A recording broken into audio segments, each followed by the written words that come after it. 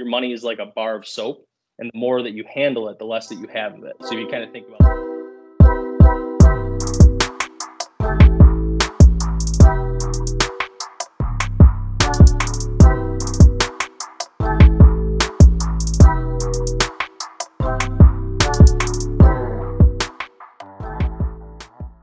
Welcome back to the Max Your Dash podcast. Thank you for listening, liking, and sharing. My name is Steve. As always, I'm joined by my co-host, Nate. Nate, what's going on? What's happening, Steve? Excited for episode 4. We got a big one today. Yes, we've made it to episode 4, and we have our first guests on ever, which is awesome. Why don't you give them the inaugural introduction? We have some very special guests for today's podcast. We've got 2 guests with us today. I'm going to give them a little intro. First off, we've got with us today one of our founding partners, our chief appetizer officer. He's always in charge of picking apps when we're out to eat. One of our key investment managers, newly married from the Dominican Republic, not from the Dominican, by the way, got married in the Dominican. We have with us today Mark Temperado. Mark, say hi to everybody. What's going on, everybody? Wow, what a great intro. Wait, I got it. I might have a better one. Okay. Our second guest for today's podcast, again, another one of our founding partners, a guy with many skills, but possibly his best skill is hunting down coupons. He's our chief financial officer and also one of our key investment managers, Matthew Piasny. Yeah. Say hi to everybody. How we doing? That is amazing.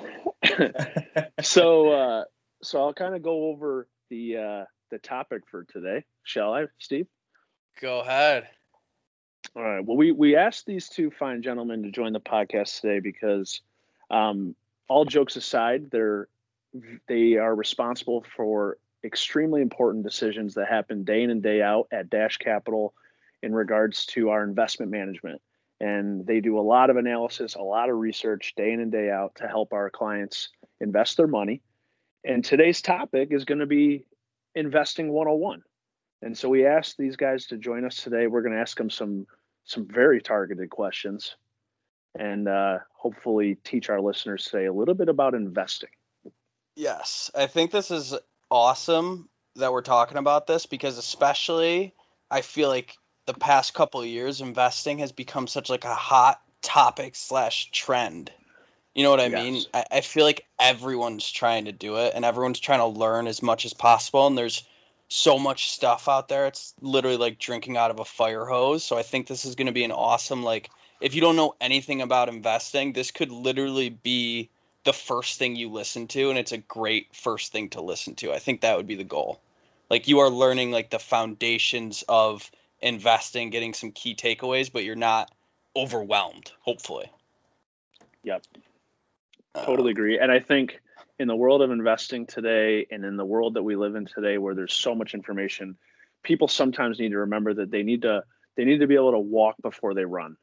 You know, yes. And I think that's going to be sort of the theme of today is what does it mean to like get the foundation down and be able to walk before you can run?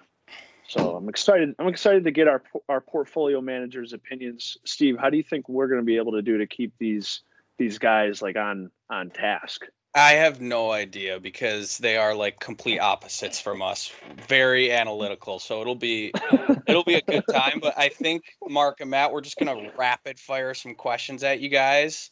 You guys can answer, chime in with each other, cut each other off, whatever you want to do. But we just have some good questions, and I'm sure we'll have some good conversation in between those as well, if that's cool with you guys.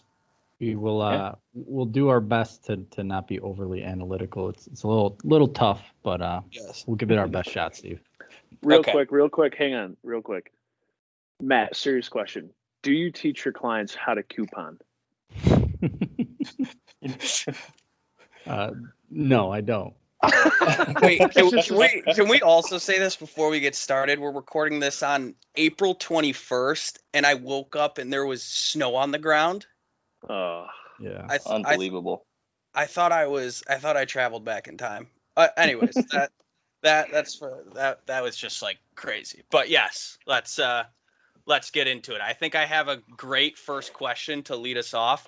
I think I'm going to ask Mark this, but Matt, if you have a better answer, that's completely fine.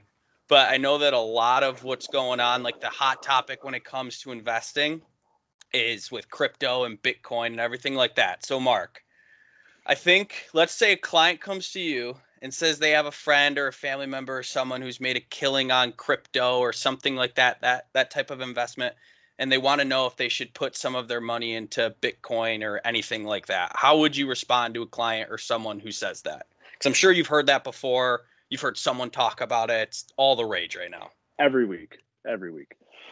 Yeah, I mean, it's been one of the hottest topics out there lately is investing in cryptocurrency. And I mean, I guess the first thing I would be thinking is hindsight's 2020. If we all knew that it was going to go from 5,000 to 60,000 in a year, then we would have all put our money there. But the first response is really that, you know, if you've got a plan in place that you know that you're on track to achieve your goals through, I'm going to call it normal investing strategies. So you have a portfolio built that's in alignment with your goals, your risk tolerance, and time horizon, and you know you can achieve those goals without the Bitcoin going to $150,000 or any of these cryptos blowing up, then sure, it might be something that you can play around with.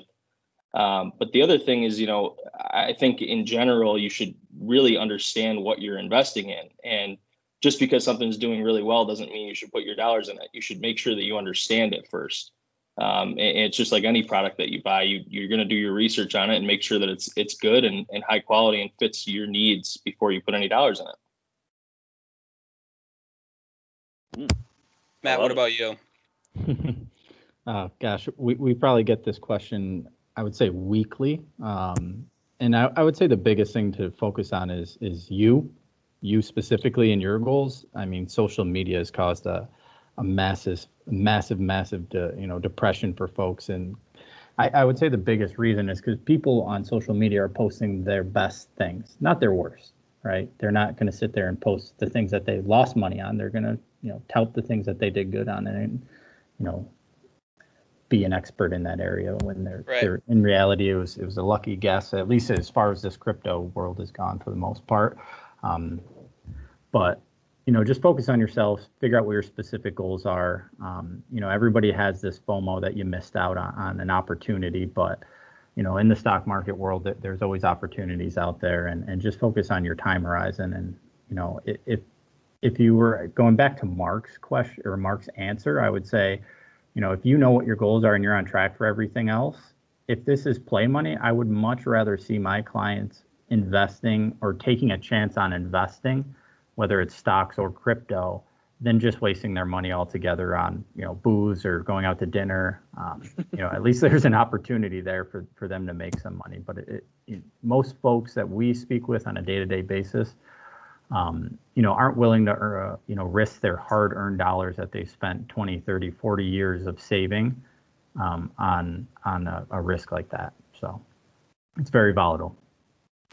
And the only other thing I would really add to that too is just like any investment, you shouldn't have all your eggs in one basket. And I fear for the people who have done really well over the past year or so in Bitcoin, but that's where all of their money is, because anything that can go up that fast can also go down that fast, and they should be aware of that. Not saying that it's going to happen, but that's a risk that they should be aware of. So to kind of break that down a little bit, so Mark, you were saying kind of a checklist of things that you said it would be appropriate, in your opinion, for someone to play around a little bit in crypto. Could we go over those one more time? Like, what would be the things you'd say? If you have this, if you have this, if you have this, if you have this, then sure, we can take a chance there. Yeah, well, so there's probably a lot to fill in there, but so overall, I mean, starting first with just a financial plan, you know what your goals are, and you have a strategy in place to achieve them, meaning that you know exactly how much you need to be putting away on a monthly basis based on some assumed rate of return to achieve those goals using, again, what I'm going to call quote unquote normal investment strategies. But probably, before you start putting money into crypto, you should also make sure that you don't have any credit card debt, that you have an emergency fund built, that you have the proper insurances in place, things like that, to make sure that if anything bad happens to you, you're going to be okay. Again, regardless of what happens to the price of Bitcoin or whatever cryptos you might be investing in. Got it. So you got to have a plan. You got to have clear goals. You need to have saving strategies in place to hit those things, and you're protected. You have an emergency fund, no credit card debt. Then cool, go play around a little bit. I like it. Yeah. I agree. Steve, what else we got for these guys? Mark, so you pretty much just said having a financial plan, and then you're saying you also need to know your time horizon, risk tolerance, and then all that other stuff, like having a diversified portfolio, and then you can start looking into that stuff, correct? Yeah. And I kind of think about it like you have your core focus, your serious dollars, the things that are really, super important to you that you can't really risk losing. You need this stuff to work out for you long term. Right. That should be your core focus. And then, for myself personally, the extra money that I can put into something that I'm honestly okay with losing, then okay, sure, it's okay to invest in something like that. But it's still a newer thing that we don't really know how it's going to play out. And I think that it's really, really important to have everything on track, using the things that we understand well. And then if there's extra, then, go for it. Right.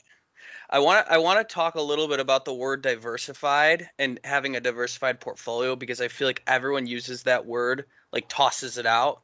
And I want to like kind of nail down exactly what it means. Right. So Matt, I'll come to you. If we're talking about a diversified portfolio, right? So let's just say someone comes to you with, let's say they have 20 growth tech stocks in their portfolio, right? They have 20 different stocks. Are they diversified? Good question.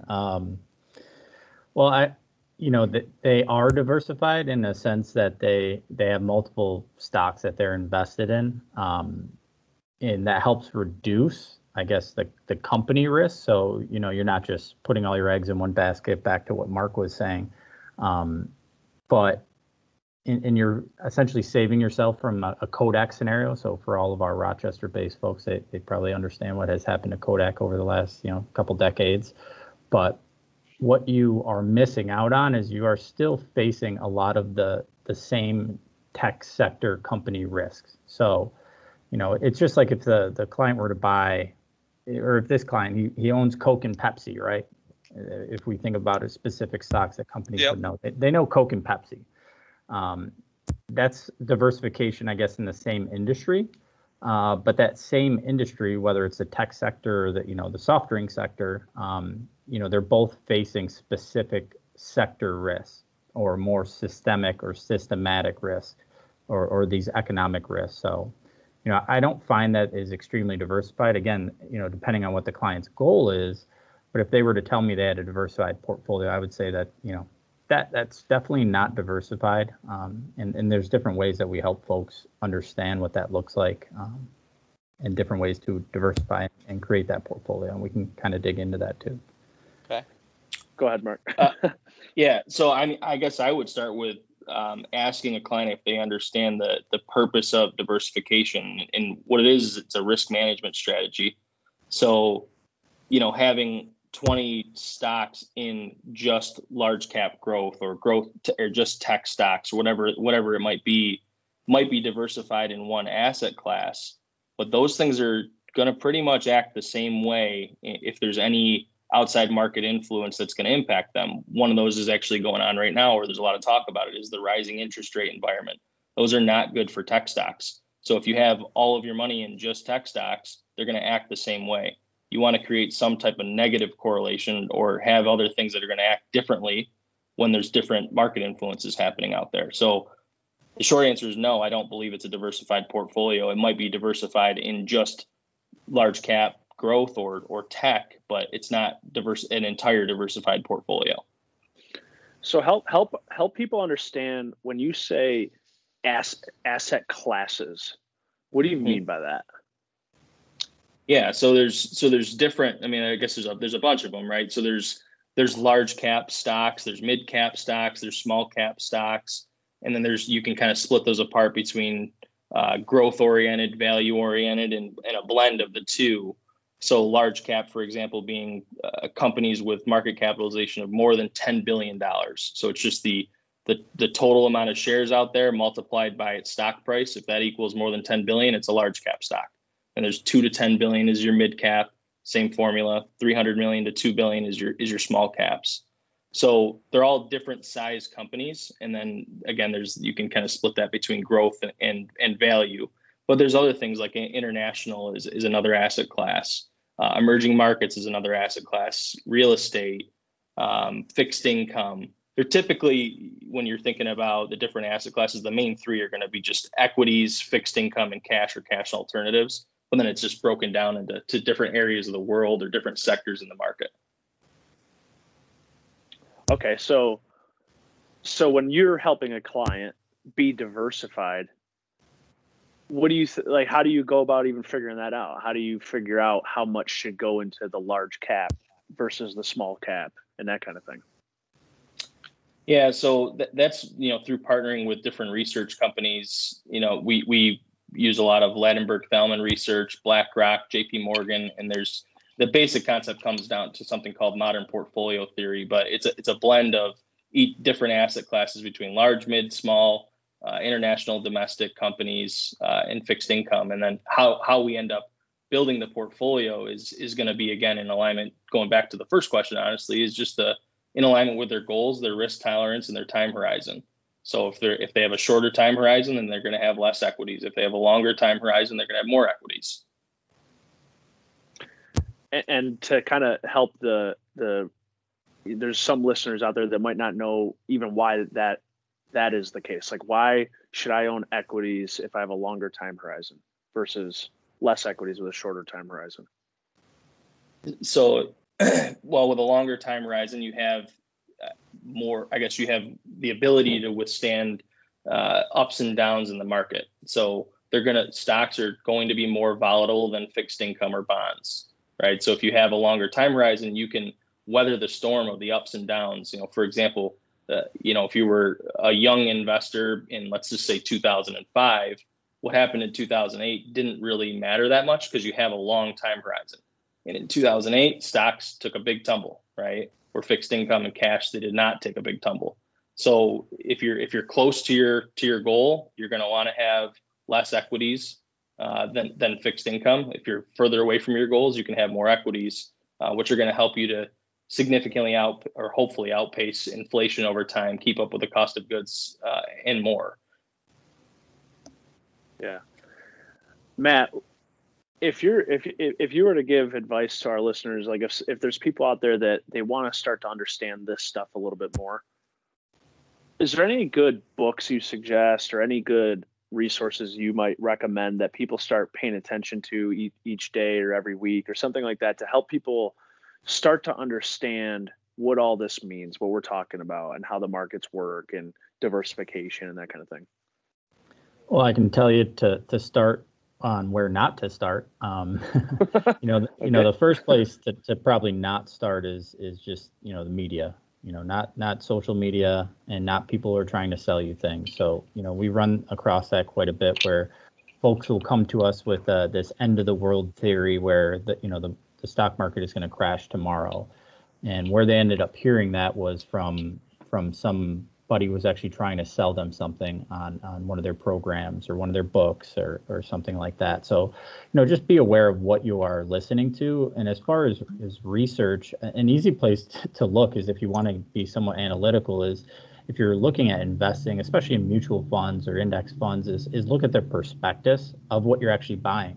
So every time you purchase a mutual fund, or you're going to do it inside of your 401k, there's a little button there, or they'll mail it to you, which includes a prospectus. And inside of that, it just tells you exactly what the goals and objectives of that mutual fund is, what they're invested or what they're planning on investing in, their turnover, the expense ratio, all of those factors that most people actually ignore. And we find so many folks are invested in different things and they don't really understand what it is or why they actually purchase it. So as far as increasing your knowledge, that's certainly one area to start. But Okay. I'll just leave that there. Yeah. I think that maybe I'm wrong with this, guys, but I feel like a lot of people like know, even if they don't know investing, they've heard like, I gotta be diversified, right? Like you always hear that, right? Like I know it's important to be diversified, even if they don't know what that really means. Maybe they know it means don't have all my eggs in one basket.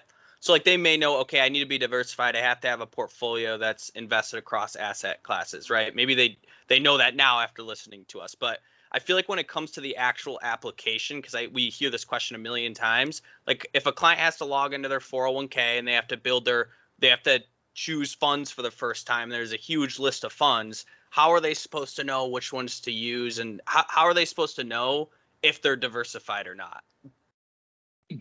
I guess either you guys can answer that. Yeah, I mean, again, go back to what Mark was saying. As far as your age and your risk tolerance and your time horizon, I would say time horizon is by far the most important piece of, picking your funds. I think the nice part is most 401k platforms these days they're in this position where they can actually provide you risk tolerance questionnaires. And if you don't have them, those are things that we can provide to a lot of our clients, or you can even Google it and take those. It's really helpful to understand your risk tolerance. And if you're willing or, able to stomach the ups and the downs of the market. So, making sure you do one of those risk profiles, I would say is very, very key, because you don't want to get into a position where what happened last year, where the market dropped 30-40% in a matter of a month. Can you stomach that if you're 65 and planning on retiring, losing almost 40% of your portfolio? Now we know the market had recovered, but many people make mistakes through that period of time. So, just starting and understanding what your risk tolerance is and doing questionnaires. And again, we have those type of things for our clients, or you can even Google them. But that is really, really important to begin to choose on what your next investment is, or what you should be putting them in. But beyond that, Steve, I would say that there are really good, just target date or target risk funds inside of that. I was literally about to ask you that. If a client chooses a target date fund, which most people probably do because it's a great solution, it's like kind of like a one size fits all solution. Mark, you usually say that. Are they diversified if they use a target date fund? Yeah, and target date funds naturally are diversified portfolio. Again, the asset allocation changes over time as you near that target retirement date. It becomes more and more conservative over a period of time. But a lot of 401ks have very limited options, and typically what we're seeing with most of them is that the target date retirement funds, give you the most diversification, or a target risk fund like aggressive mutual fund or things like that. That's a good place to start. If you're not working with an advisor who can help you design a portfolio and you don't have the knowledge on how to do that on your own, we would recommend starting at something like that to at least build diversification. Yeah, Mark, if you're going in there and let's say you're not working with an advisor, or you are, and you're just like doing it yourself for some reason, and you're going on there and you're trying to pick the funds, what are you doing? Yeah, so for those of you little education. Yeah, so I have a kind of a good way to explain these target dates. So for those of you who know me and have seen me, I'm a bigger guy, and if you haven't seen me, now you know that I'm a bigger guy. And I would define these target date funds. Wait, Nate called them the master of the apps. I think they could have already realized that. Well, one of the problems that I run into out there in the clothing world is they have these one size fits most type of tags on things, but not a one size fits all, or it's not custom built for me necessarily, right? So it's the same thing as these target date funds. That it's kind of a one size fits most based on your age, and it's definitely, if you're not going to seek advice and you're not going to get help with it, that's definitely the safest option inside of your 401k to make sure that you're diversified and it's appropriately allocated based on a lot of other people that are the same age or targeting to retire at the same in the same year as you. But if it's a client that we're working with and we're helping them to build a portfolio, we're going to have them send over their available options, and we're going to build a portfolio in alignment with how we would manage it, given the holdings that are available to them. Sometimes that's tough, right? You're in a 401k, you're limited to a certain amount of funds to choose from.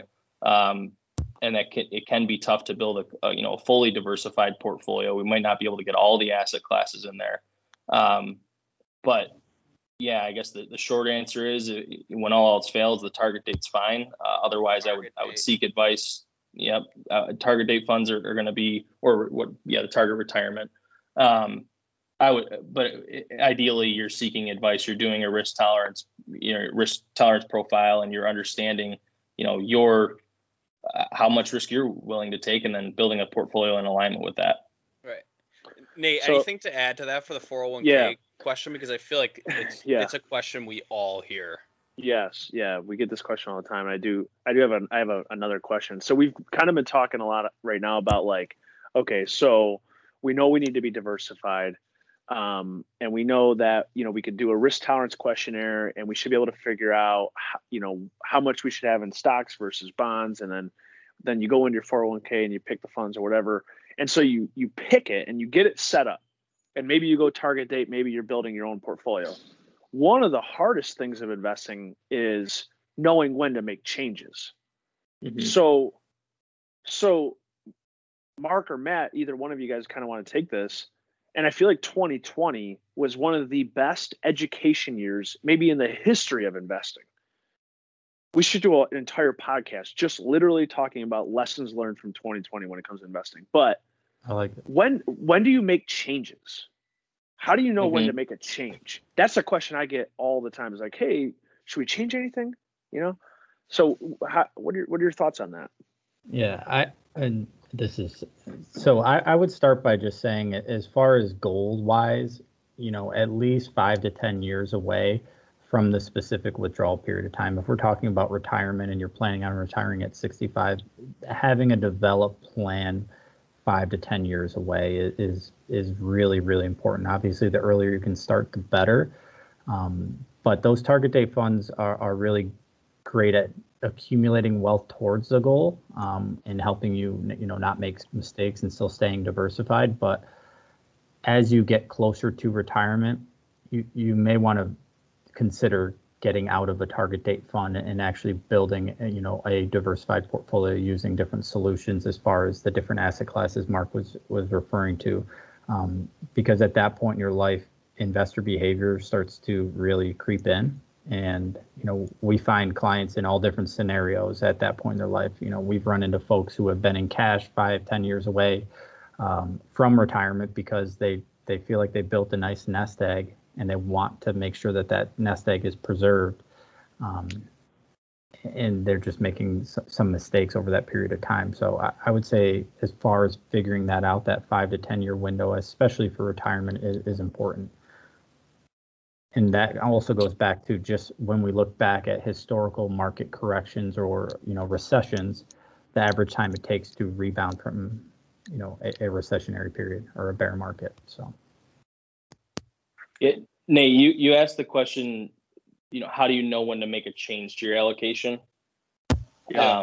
Right. So yes. I guess I would probably argue, and I have no proof or evidence that would support this necessarily, but I would argue that when you start to ask that question, there's one of two possibilities. Number one, it's too late. And number two, there's probably a lot of noise going on out there, and it's making you think that you should make a change, but that doesn't necessarily mean that you should make a change. And one of the best decisions you can make out there is to do nothing. And to go back to the point of, one of the biggest things we've learned just, recently, and I know it was only, back in 2008, it's not that far away, but we need to this is going to keep happening over time, is to realize that the people who did nothing and just stayed the course, after the COVID correction happened, their money was back to where it was, before the correction happened in probably less than 2 months. Right. So just stay the course. So it's one of the best decisions you can make is to just stay the course and do nothing. Another thing I've heard out there is that your money is like a bar of soap, and the more that you handle it, the less that you have of it. So if you kind of think about the more you're touching. I love that. That's so good. I've never heard you say that. Did you just go? That was awesome. Yes. Well, when you think about it, it's true, right? If you keep putting your hands on that money, you're going to have less of it. And it unfortunately, because you're trying to time the market. And another That's big lesson the hardest thing to do when it comes to investing is, especially the more you have and the closer you are to needing the money or the closer you are to retirement, if you don't have like another person or something like that to tell you to not touch it, especially during whatever day it was, March 23rd, I think was the low when COVID hit. I mean, if you're losing 20 or 30% of the money that you worked your entire life in a couple of days, I mean, you could probably, what you said in the beginning, Mark, right? Hindsight is 2020. You could say, oh, well, I would have been fine. I just wouldn't have sold. And then you actually see that happening to you. That's got to be like crazy. I mean, we've seen it. Yeah.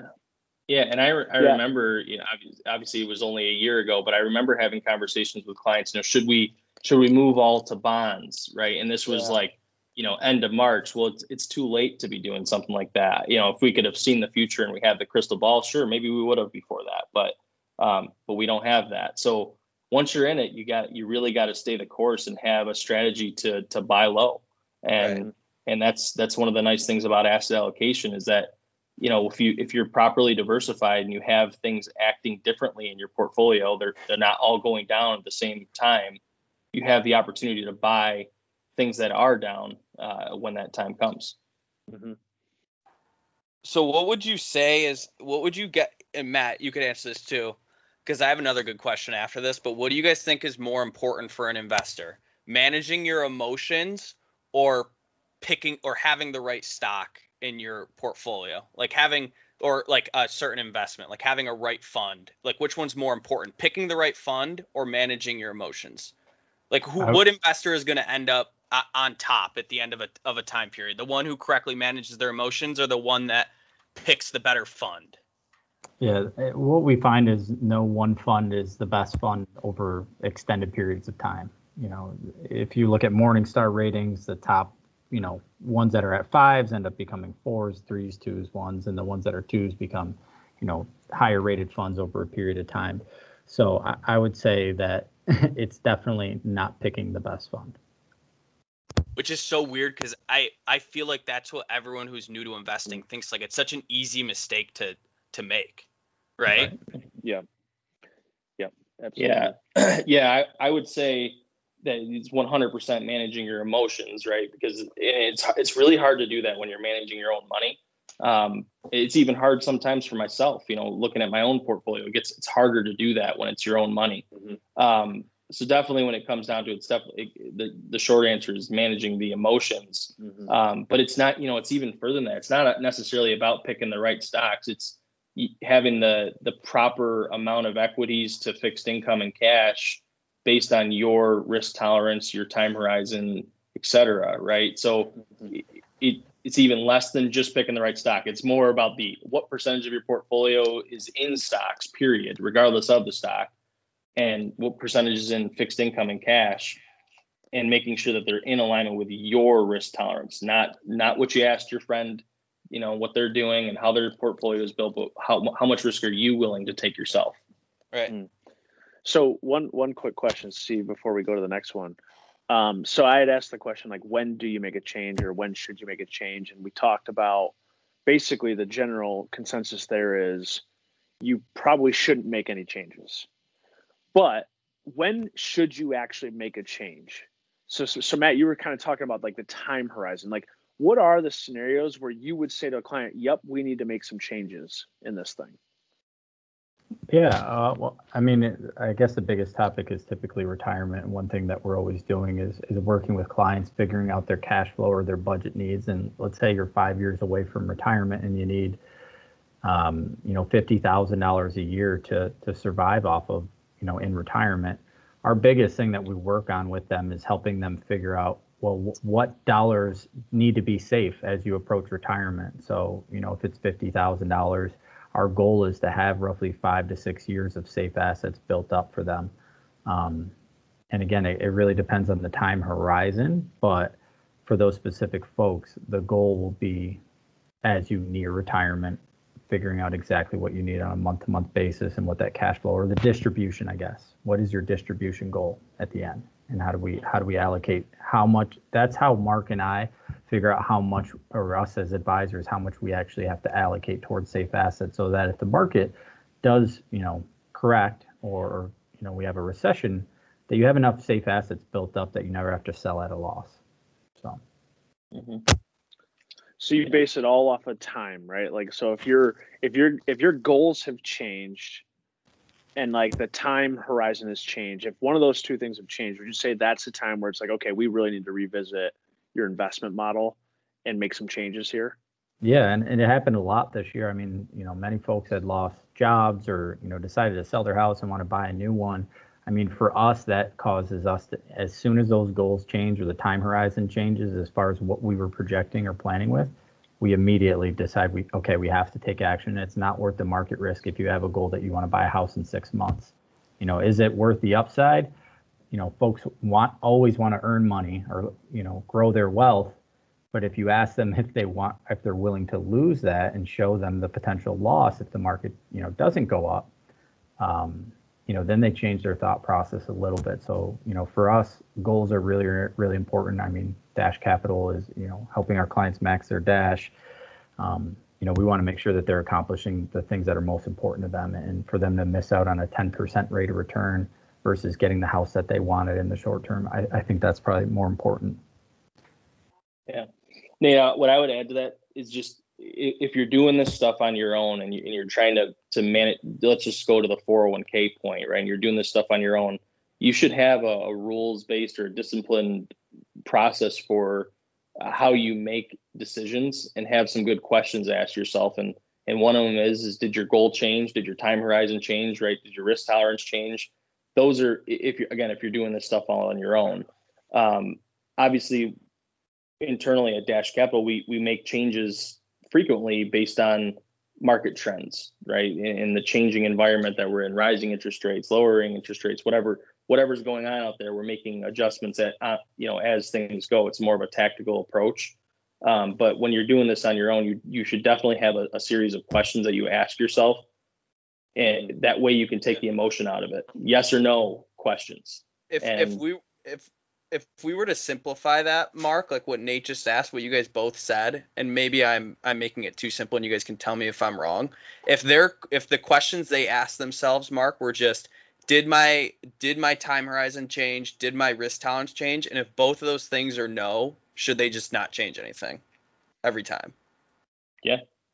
I mean, I'm assuming that you're referring to money that they're managing on their own, correct? Yes. Yeah. Yep. Yeah, and I would add into that, did your goals change? Did your goals change? Yeah. Did your time horizon change? Did your goals change? Has your risk tolerance changed? If those are all no's, then don't change anything. Forget the noise. You just got to block the noise. Okay. So if and let's say like the goal, because it's in an IRA, obviously the goal is for retirement. And so obviously their goal hasn't changed. They want to still retire at 60. They still want to be really risky, and their time horizon is the same. And another a crash happened like it did last year. You say change nothing. Yeah, correct. Yep.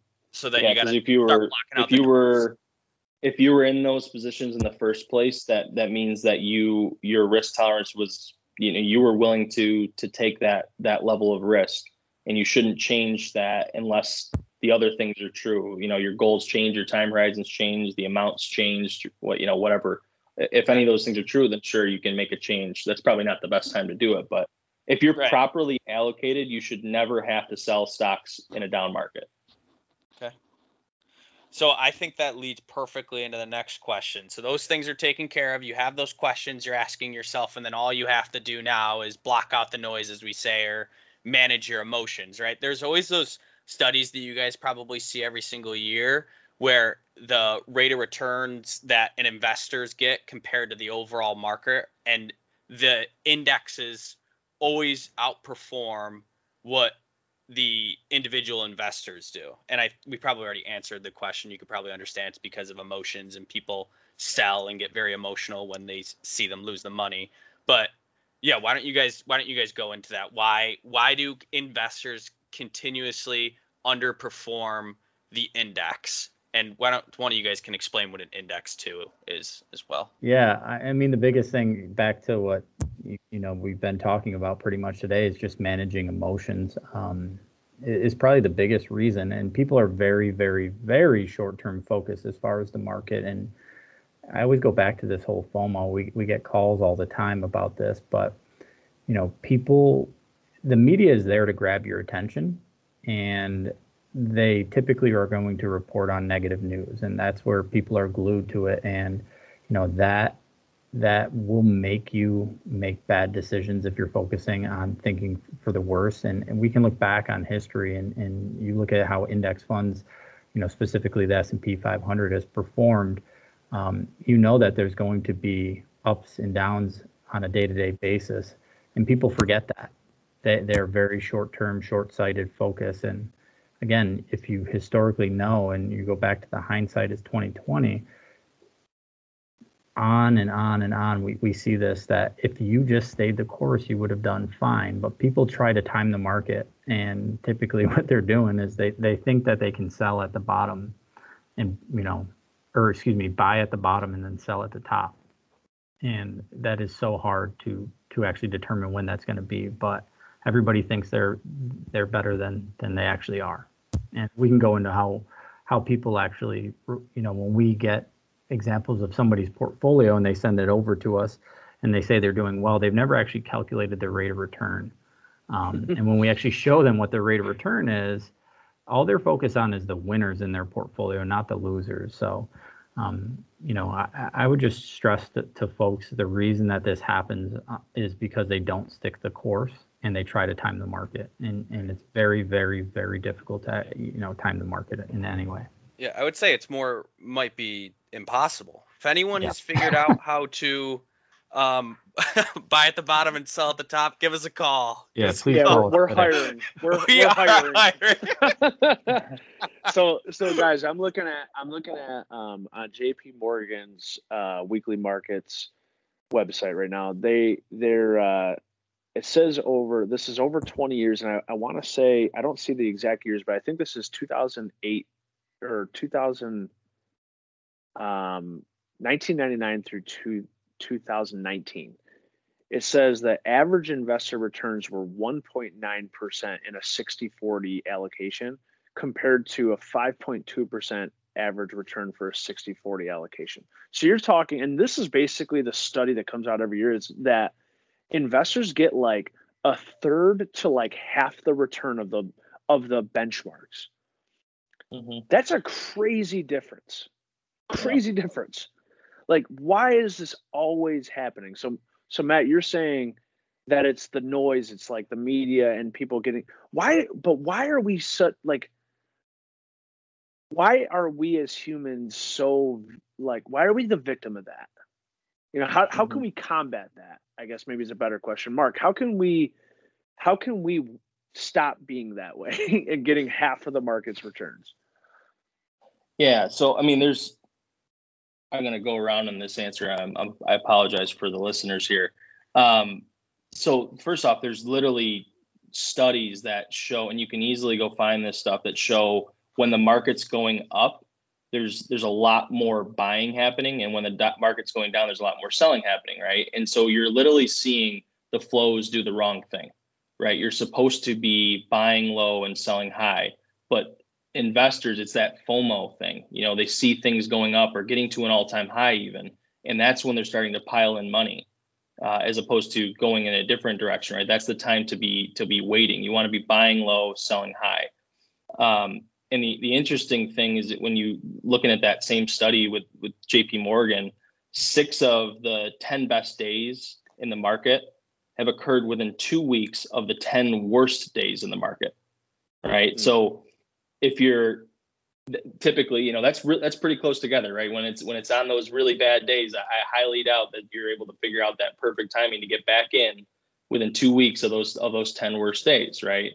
You've already missed the opportunity. So simply by staying the course and taking emotion out of it and thinking logically, you would have not had that happen to you, not captured, 1/5 of the return that you should have gotten. So I think that a lot of the reason that it happens is piling into investments and getting out of investments at the wrong time, because they're trying to, people are trying to time the market. They don't want to miss the rave that's going on out there and in Bitcoin or whatever it is, Tesla, blah, blah, blah, right? All these things there's a lot of noise that's going on out there. So it's buying and selling at the wrong times and letting emotion get into their decision making versus making logical decisions. It's easy to say that, and with hindsight, that if you just stayed the course, things would have been fine, right? One of my favorite questions that I get asked is why don't I just buy the S&P 500 and ride that out? Well, that's another thing. It's easy to just say that you're going to do that, right? But imagine being an investor in 2008, and during that year, there was a decline of as far as 49% during the year. It finished down 38%. And then 2009, it got as bad as 28% down, right? So do you think that most investors, they can sit here and say they would have stayed the course if they were all in the S&P 500 and rode that wave out?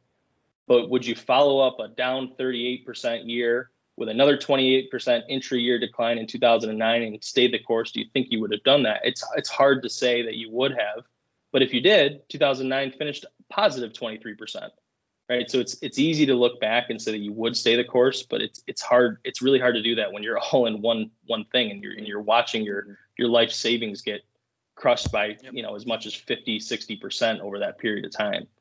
Mm-hmm.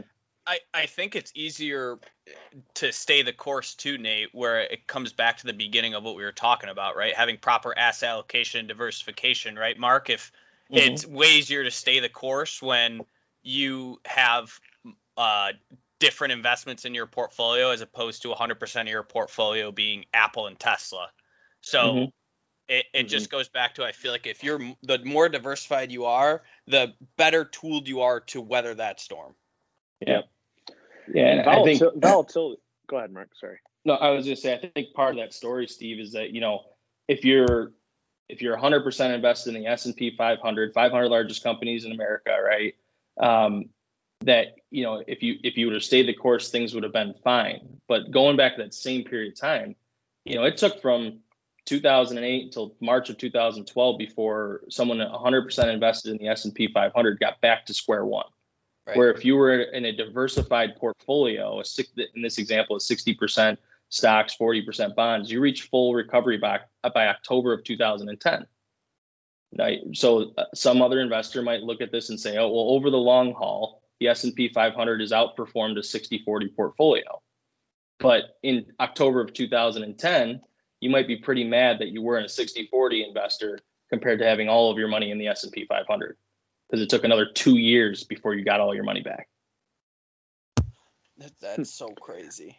I think I was just going to say the best example that I always try to walk clients through just off the top of their head is I say, you have $100,000 and the market goes down 50%.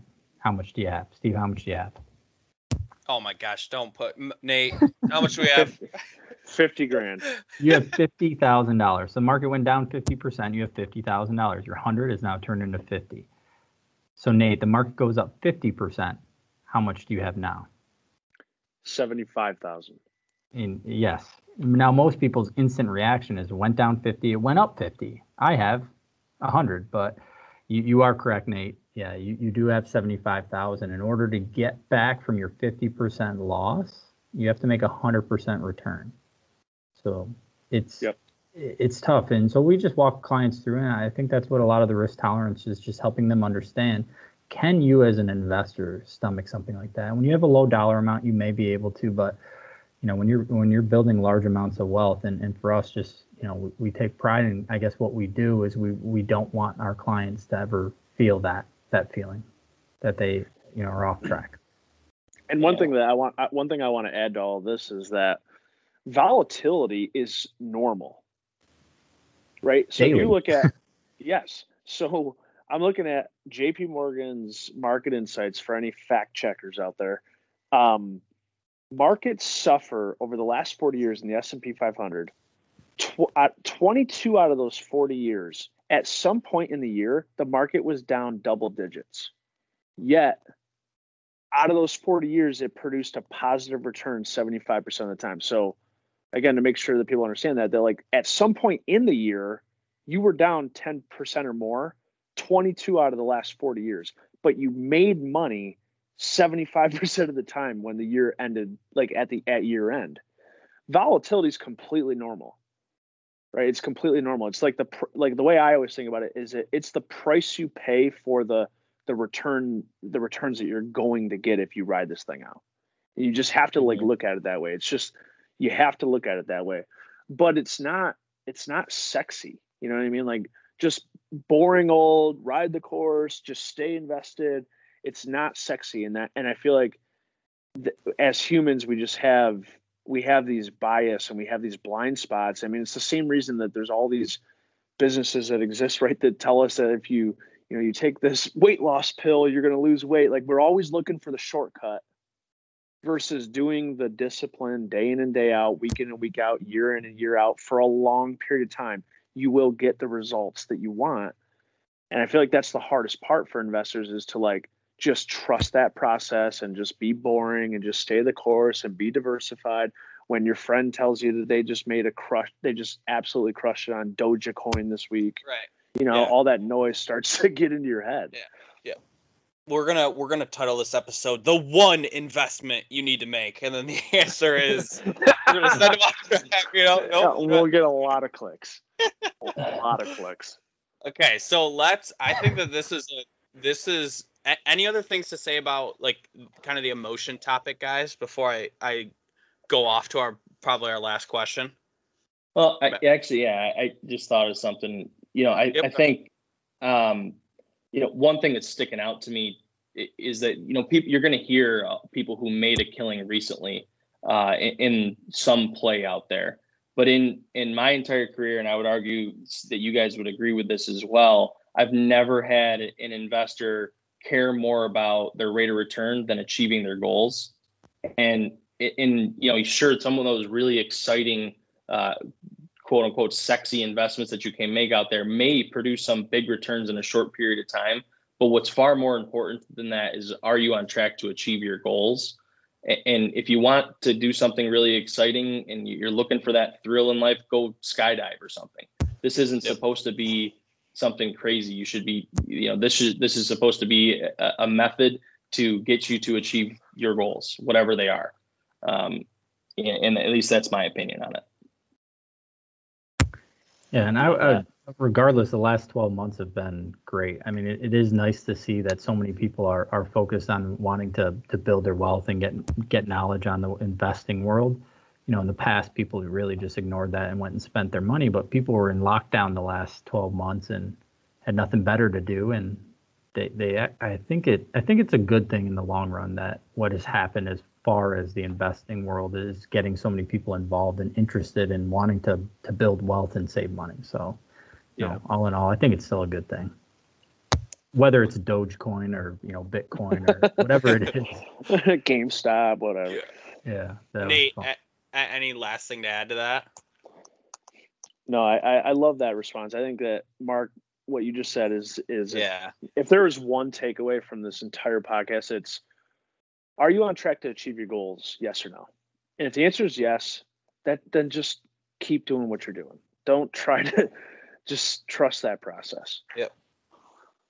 All right. So we talked about some stuff, and we'll summarize it at the end here. But I think this last question is just a little like just kind of summarizing everything, but just kind of like maybe just a random investing question. But what is the most common mistake you see investors make? We'll start with Mark. Timing the market versus time in the market would be a big one. So, and I guess chasing the shiny object. So that's probably two things. Sorry. So timing the market versus time in the market. I believe that time in the market is always going to beat timing the market. And the second thing being, don't chase that shiny object out there.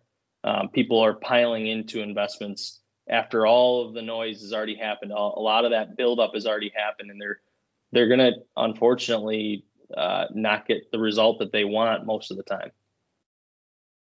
Yeah, and I feel like we have to be cautious and always say most of the time, because there's always those winners. But majority of them, I think of the shiny fish when Mark says that, and sees the shiny object swimming across, and Mark runs up and grabs it. He's like, "Oh, should I grab it? Should I?" It keeps going higher. Grabs it. Nate's on the other end fishing and pulls him in and says, "I got you." But I would add to, I guess, what is the most common mistake that we see is people think that because a stock is trading at $1 versus $100 that it's cheap. And I think it's really important that folks understand what valuation is. We get that all the time. Oh my God, this stock is so cheap. It's only trading at $1 or $5. It's really relative to what the valuation of the company is. So what the market cap of that company is. I think it's really important that people understand. You take that stock price, multiply it by the shares outstanding, and that's the market cap of the company. Excuse me. That's a great point, Matt. That I feel like we all know, we've all been there, where you buy that like kitchen table that was super cheap from whatever. I'm not gonna name a store, although I do have one on my mind that really I'm mad at right now. But you buy that cheap dining room table or whatever, and then you got to replace it in a couple years versus buying the one that is well made, well established, that you can trust. But for some reason with stocks, people are like doing the opposite of that. Yeah. Dude, what you just said, Nate, brings me back to I can't remember who told us this, but the thought, or maybe it's a theory or whatever, but cheap is not good and good is not cheap. That is always stuck in my head. Cheap is not good and good is not cheap.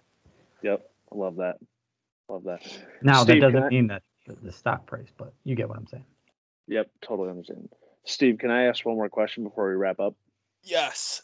Rip it. Mark. Best appetizer on any dinner menu. Go. Oh my God. Best appetizer on any dinner menu. Wow. This is God. The first thing that just popped into my head was poutine. I don't know if that means I'm craving it or something, but that is the first thing that popped into my head. And I don't know if this is a fair one to say, but at a lot of good, restaurants that I like to go to, they'll have brick oven pizzas that you can get. They're not necessarily the greatest meal, but I don't know if anything really beats a really well-made pizza. If you can have a slice or two for an appetizer, it's hard to beat that one. What's a poutine? Sure. Wait, what? I will wager 50% of the people listening to this will not know what a poutine is. No way. No. Yes. No. Well, DM us on Instagram if you know what a poutine is. If you're right, Steve, then I'm really happy that I just helped out 50% of the people listening to this. Yeah. But there's no, what is it? I still don't know what it is. Think about it like the French version of loaded fries. Gravy, cheese. Canadian. I've had it with pulled pork on there. Is it Canadian? Yeah, I think so. Poutine sounds French to me. Okay. Yes, DM us. Oh my God. You know what poutine is? There's no way. Mark, how did you not say tuna nachos? Oh, that's, I don't know. I'm clearly, I must be craving poutine this time of year. Oh my God. All right. That's a wrap. Is that it? Yeah. All right. We're going to wrap it up there. Thank you for listening, liking, and sharing. Reach out to us. Let us know how we're doing, what you guys want to hear next. But other than that, thank you again for listening. We'll talk to you guys in the next one.